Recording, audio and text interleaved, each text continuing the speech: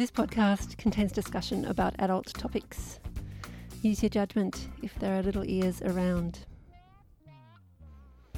Welcome to Doing It. This is a podcast made by Family Planning Victoria.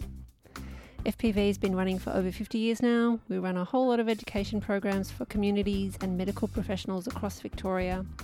We also run sexual health clinics in the city and Box Hill in Melbourne. My name is Anne and I'm part of the FPV Schools and Community team. We go to schools and run classes for all year levels on bodies, growing up, puberty, sex, reproduction and relationships.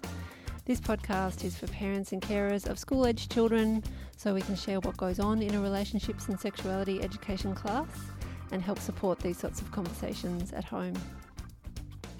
Today I'll be talking to FPV Schools educator Sue. Consent has been in the media a lot lately. Grace Tame and Brittany Higgins are women who have come forward with their stories of sexual assault and abuse of power in our schools and in our parliament.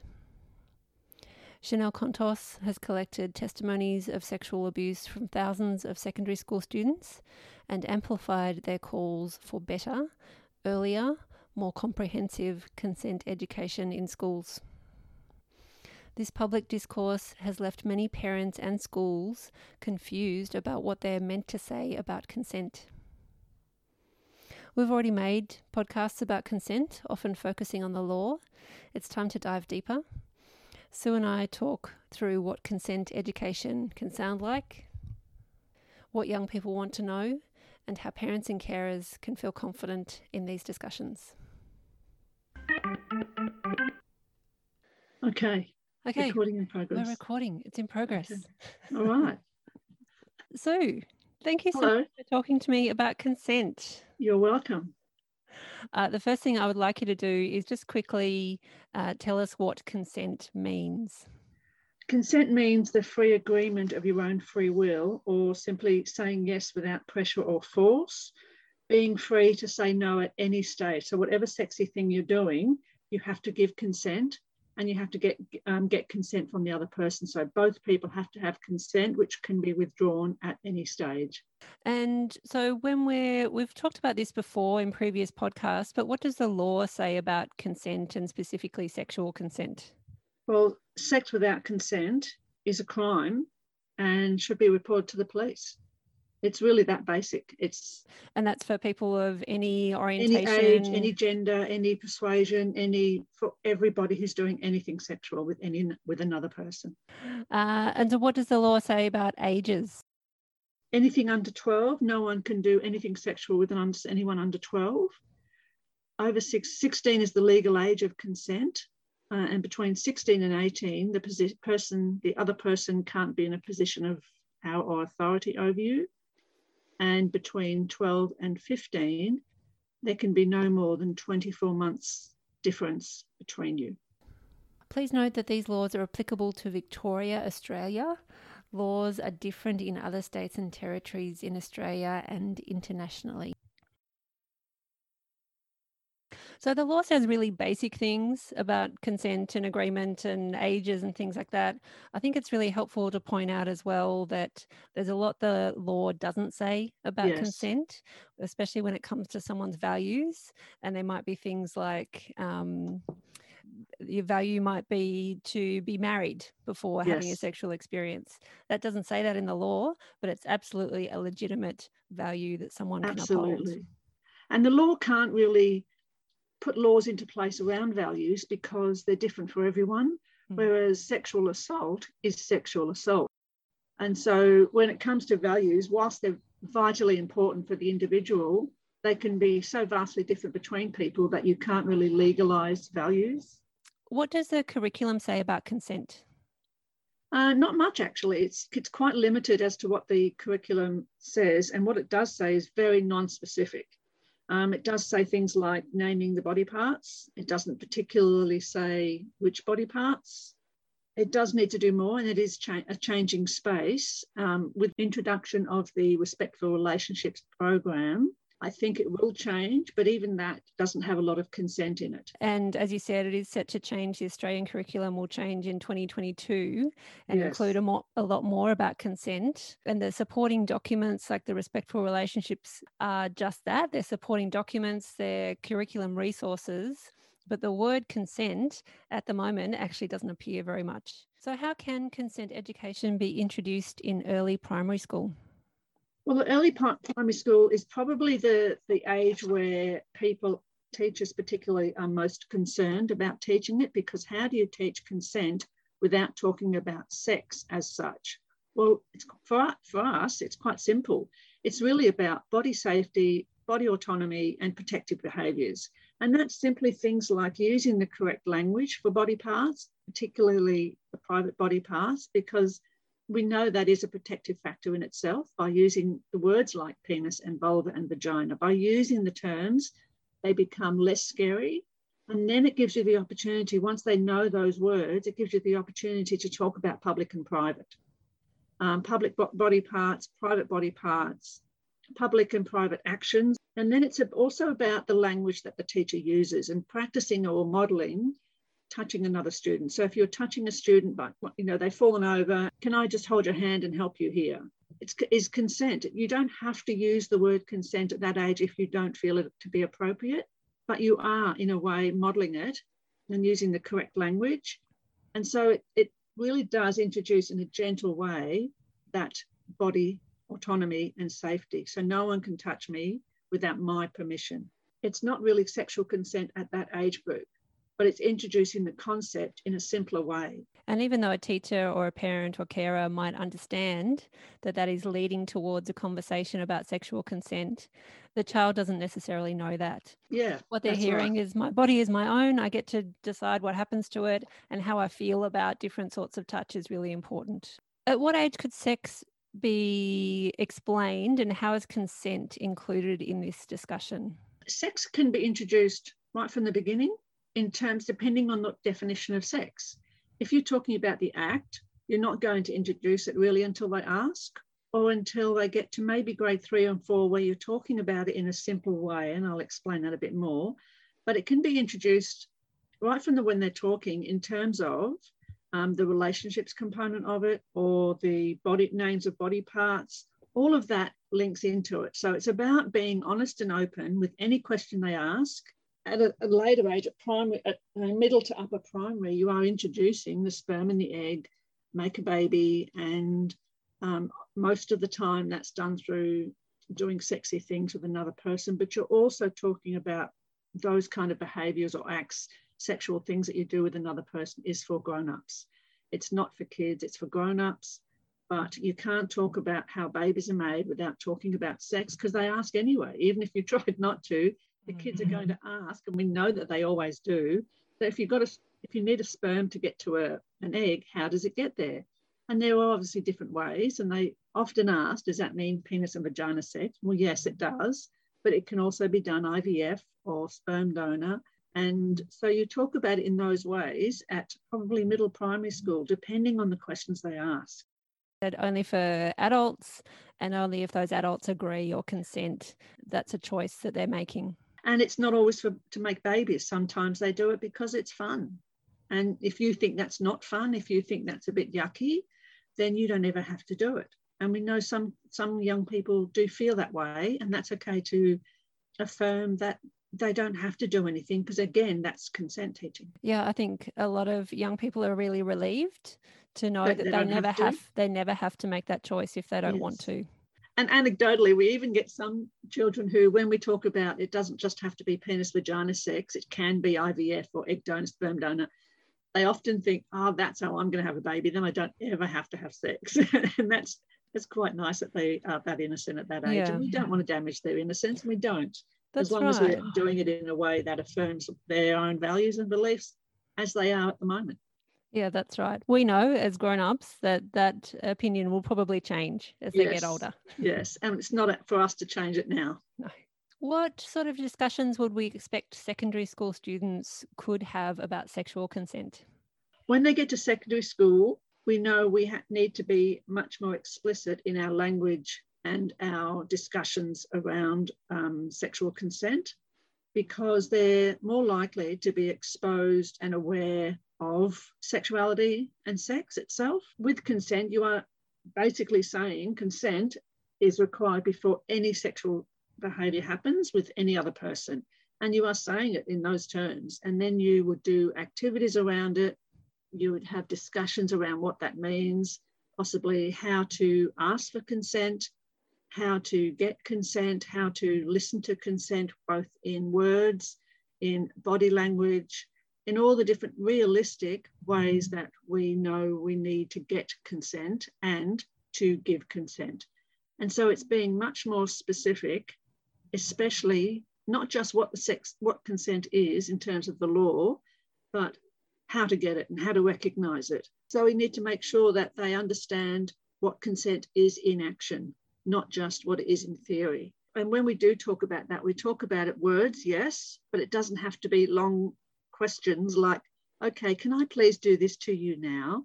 You might say that, but you might just put your arm around someone and say, is this okay? Or they put their arm back around you. Words might not be needed in that situation. So it's about making it real and making it realistic in terms of what actually happens in terms of receiving and giving consent. It's really interesting. I think partly it's about defining what sexual activity can be, and it can be kissing, it can be hugging, it can be holding hands, it can be watching pornography, it can be sending sexual pictures, it could be intercourse. And consent needs to happen before any of that stuff happens. Any of it, yes. And when you ask young people in secondary school, well, how do you know if there's consent? They'll usually say, well, you just know. You just know, yeah, and you don't. And we know that that's not correct. That's right. Because often you don't. Otherwise, young people wouldn't get caught up in difficult situations where I didn't give consent or I didn't see consent. Because sometimes they genuinely make mistakes. They genuinely think that they got consent and they didn't. However, the law won't accept that.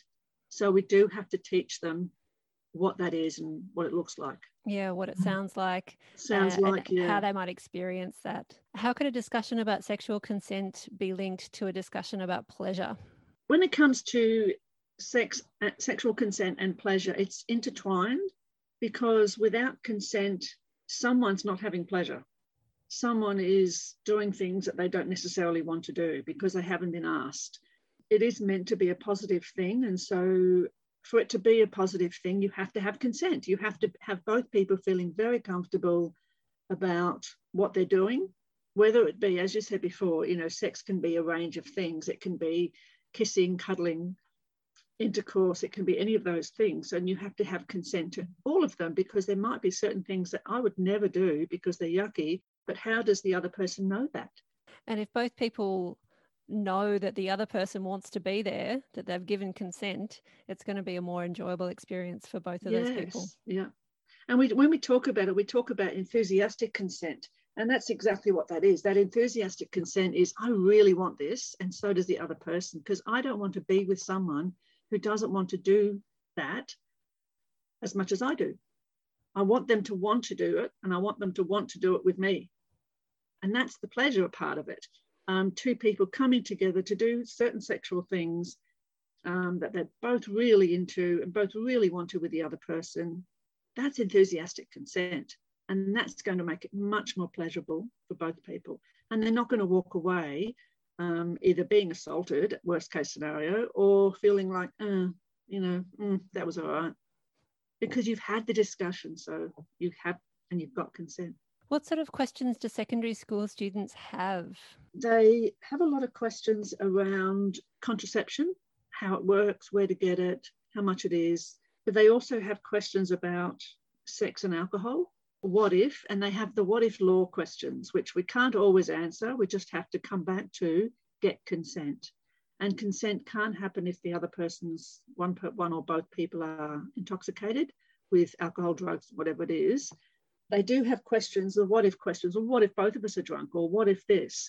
And whilst we can't really answer that because it depends on the law and who's got the best lawyer sometimes, we do have to come back to try to avoid those situations. They also have questions about sexting laws, what it is, how it happens, but what if this and what if that? When they ask the questions about sexting or about being on social media, we have to make sure that we are being realistic and coming from a harm minimisation approach to it, as we have always done in other areas. We also have to not put our judgment and values on it. Just on that, Sue, I know that young people, when we talk about sexting, they really don't want to get in trouble.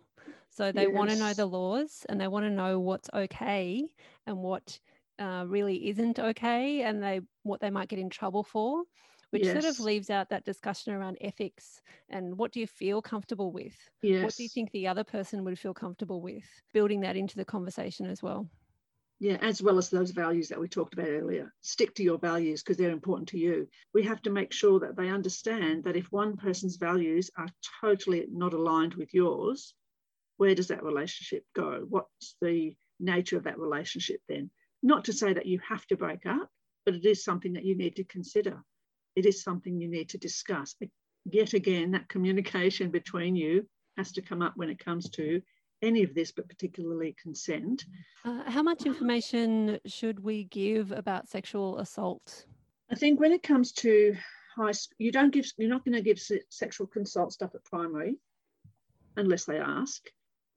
The only thing you're doing at primary is talking about that body safety. No one can do anything to you without your consent, which is pretty much hinting at no sexual assault allowed. When they get to high school, you're adding a bit more at each level.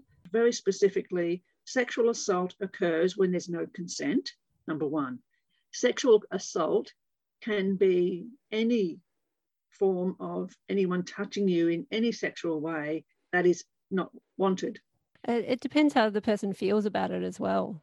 Yes. So if they have an experience that they personally feel really offended by, affronted by, or scared by, we would talk through those feelings being really valid and opportunities for them to be able to report as well. We don't want to set young girls as being the gatekeepers or the victims, nor do we want to set up boys as being perpetrators. We don't want to focus on either of those two things because that's the negative, as you say. So we really want to focus on do the right thing, get consent, have a great sex life when the time comes. When we're talking about consent, we sometimes use the acronym FRIES. Would you like fries with your consent? Can you talk us through this? Well, the acronym FRIES means freely given, reversible, informed, enthusiastic, and specific. So freely given is simply you are not being intimidated, you're not being manipulated, you are not being pressured or coerced. It's free. I can say yes or no easily, without fear, without any repercussions.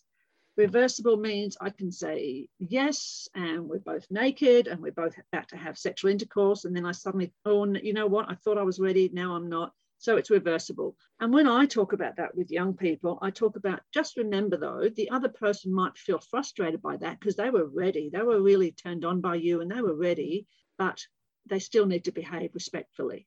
It has to be informed, which means you have to know, both people have to know exactly what you mean by what you're saying. So if you're asking to do a particular thing, particular sexual act, let's say kissing, because it's a simple one too, without being graphic, you have to understand what kissing is. What do you mean by kissing? Do you mean with tongue? Do you mean on the cheek? What do you mean by that? So it has to be informed. You have to know exactly what you're talking about. Enthusiastic, we've sort of mentioned this before. It's when you, woohoo, let's do this. We're both into it. We're both, hey, let's do it. When I'm into you and you're into me and we're both into doing that particular act. And specific means you can't just say, hey, let's have sex and then anything can happen. Still has to be what each thing is that you want to do. So kissing, cuddling, oral sex, whatever it is, you have to be very specific about what you're asking the other person to do and what the other person is saying yes or no to. So if one person says yes to sex with a condom and then sex without a condom happens, then they haven't given consent to that. And that's against the law. Yeah, so that's why the communication aspect of all of this is vital. Yeah, absolutely. So communication and consent, they're really key themes of everything we talk about at Family Planning Victoria. I think they're present in every single session. Whether the kids know about that or not, we are definitely leading to a conversation about consent. Great. Is there anything else we want to tell parents and carers? I think just mainly, just don't be afraid of talking about it. Don't be afraid of using the word consent, because you can define it as consent without having sexual consent if they're really young. But when it comes to the older age groups, it's okay to say sexual consent. And what does it mean? Don't be afraid to have those conversations with those young people. You will be keeping them safe, even if it might be awkward for you to have the conversations. You are keeping them safe and being respectful of your young people. Great. That's a great note to finish on. Thank you so much, Sue. You're welcome. Thank you. Thanks to Sue for that discussion. I'm just going to list a few key messages to remember when talking about consent with young people. Sex is meant to be a positive, pleasurable experience. Make sure young people know that they can always ask for help if they need it. Young people make mistakes. Knowing the law is a start, but everyone gets to decide for themselves the things that they need to make them feel safe during a sexual experience. Communication is key. If anyone isn't sure if there is consent during a sexual experience, they need to ask. Some resources to look up. You can read testimonies and sign the petition from Chanel Contos at Teach Us Consent. Have a look at the Educate to Empower publishing website for picture books on bodily autonomy. You can find the classic Consent is Like a Cup of Tea and other animated resources at Blue Seat Studios. A useful clip to use in secondary schools talking about consent is by At the Royals and Clementine Ford. It explains sexual consent. Yumi Steins has a book suitable for teenagers called Welcome to Consent. All FPV's educational resources are relevant to a conversation about consent.